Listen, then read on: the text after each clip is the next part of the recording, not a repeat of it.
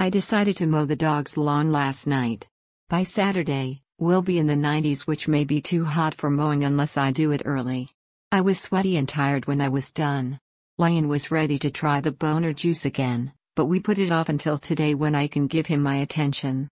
I think we're going with the same dosage to see if it holds up. Pun intended. I don't know if Lion will be horny enough for another orgasm. Blaspheme. I know. He probably will be. However, I'm interested in finding out how the boner holds up to play. Maybe I'll tie his balls. Maybe I'll use Velcro. Maybe I'll try icy hot. Theoretically, it shouldn't matter what I do to him. The boner juice works mechanically. It will make him hard even if he doesn't want to be. On the other hand, if he's horny enough, we might go for an orgasm. The two activities are not mutually exclusive, of course. Tying his balls can make him hornier. He says he doesn't like Velcro or icy hot, but I suspect they make him hornier too. Part of it is the loss of control.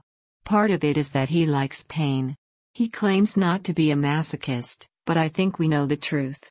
He's got a doctor appointment tomorrow, so I have to work a little later tonight to make up time. By 6 o'clock we should be well on our way to Bonerville. We'll take whatever activity ensues as we go. The main thing is to keep trying the boner juice to get to the correct dose.